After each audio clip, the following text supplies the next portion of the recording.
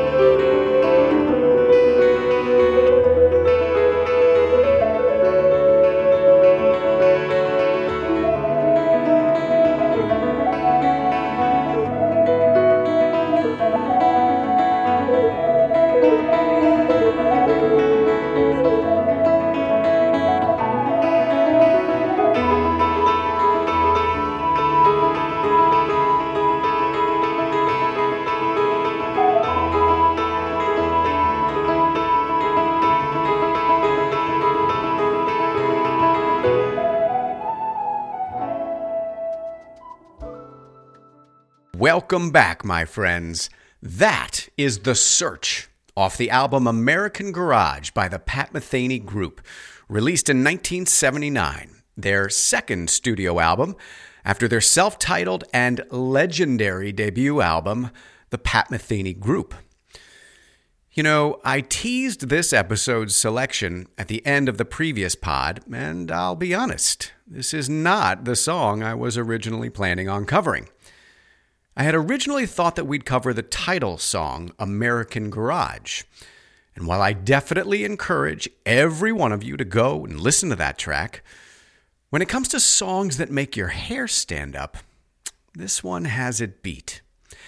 Every track on this album has its own life force and can almost be compared to the climate in the Northeast United States, which goes something like, you spend enough time here, you're likely to experience 4 different seasons over the span of 4 consecutive hours at some point. It's wild, but it's actually true. So, The Search. My folks were pretty obsessed with Pat Metheny during this time period. It's easy to see why. This was jazz for everyone who wanted melodic and memorable songheads. They wanted tonal exploration and the improv associated with the genre. But this was also clearly something very different and fresh. This was a style of composition and mood exploration, quite different from his contemporaries at the time. So I'm referring to artists like Chick Corea, John Scofield, John McLaughlin, Keith Jarrett. These cats were also pushing the boundaries of jazz, and they were also, without question, masters of their instruments. But their compositions were never quite as accessible as those by the Pat Metheny Group during the comparable time period, late 70s, early to mid 80s. So this album, along with their previous album, were in heavy rotation in my family home. And these are the kinds of tunes that are almost exclusively about feel, about mood, and emotion, because there's not a single lyric to be found, other than drummer Dan Gottlieb counting off the intro to the tune American Garage. Awesome. I recommend you listen to it. So when you're in that permanent sponge mode as a kid, hearing all sorts of stuff, soaking it all in, certain songs, unsurprisingly, leave a larger impression than others. And this tune, The Search, always sucked me in immediately with this aural vortex, offering multiple spots along the way to let your emotional imagination soar, for you to feel yearning, to cry even, and ultimately be released back into whatever reality you were temporarily ripped away from with the equivalent of like a Looney Tunes head shake or a pinch me so that I know I'm not dreaming kind of thing. So those of you who know and love this tune will know exactly why I'm picking this specific section to dive into first. It is gorgeous. This is keyboardist Lyle May's acoustic piano solo starting at about the 1 minute mark, just after the song head finishes. And in keeping with traditional song form for jazz compositions, it's usually time for a solo. Listen for the remarkable tension between the melodic restraint in his right hand, the increasing tension created by more and more left hand syncopation, and ultimately this brimming over and emotional release in the melody, which haltingly makes its way forward in his right hand.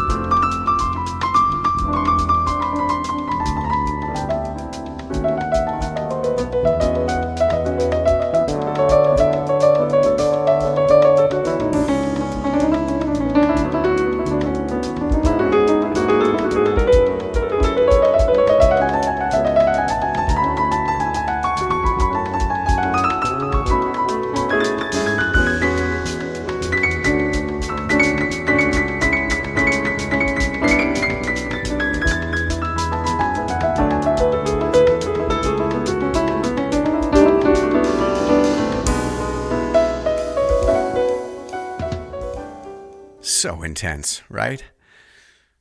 So naturally, the next place we'll travel after that gorgeous piece of music is the transition into the next section of the song where Metheny starts his solo with this super cool little run up the neck of his guitar, tastefully anticipating the full embrace of the one, which is where he eventually lands.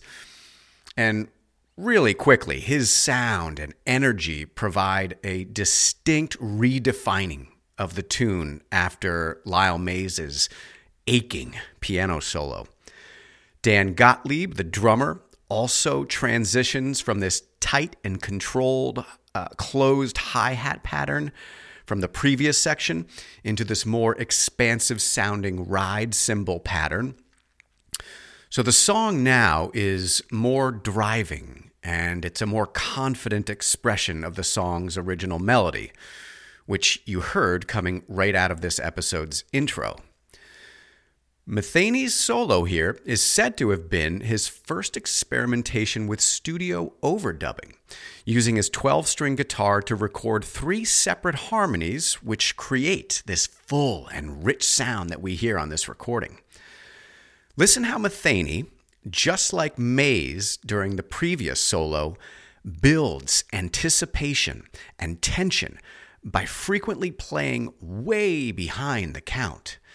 So the result for the listener is like being held in a state of suspension where the continued onslaught of sounds and meter variations has you deep underwater, like pumping your arms and legs quicker and quicker, trying to reach the surface so that you can break through and finally catch your breath, which eventually does occur around the 3-minute and 17-second mark.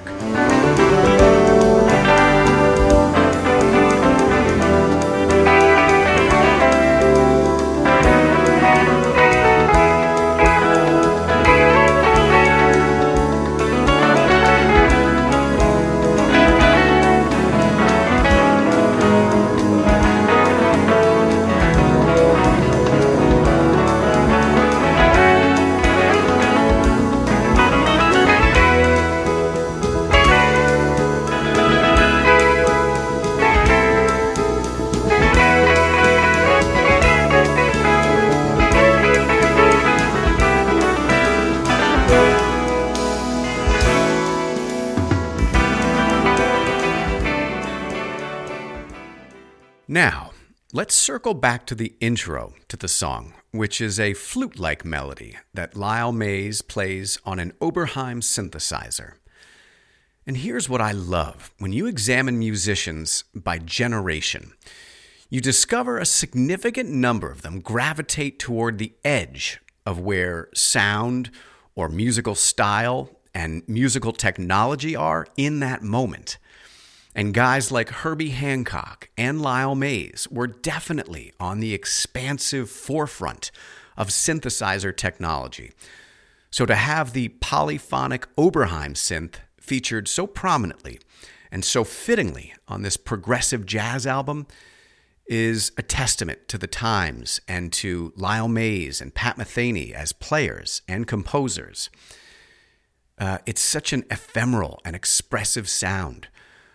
The Oberheim melody also comes back to finish the song off in the same delicate way that it begins the tune. The gang finally adds a few bars to the Oberheim melody in the form of a coda to sort of signal and summarize for the listener that the end is nigh and that the motifs and emotions of the past nearly 5 minutes are about to resolve. Incidentally, on a beautiful E major chord. And you're sort of gently set down on one of those puffy clouds that you've been soaring over for the past 4 minutes and 48 seconds. It never gets old.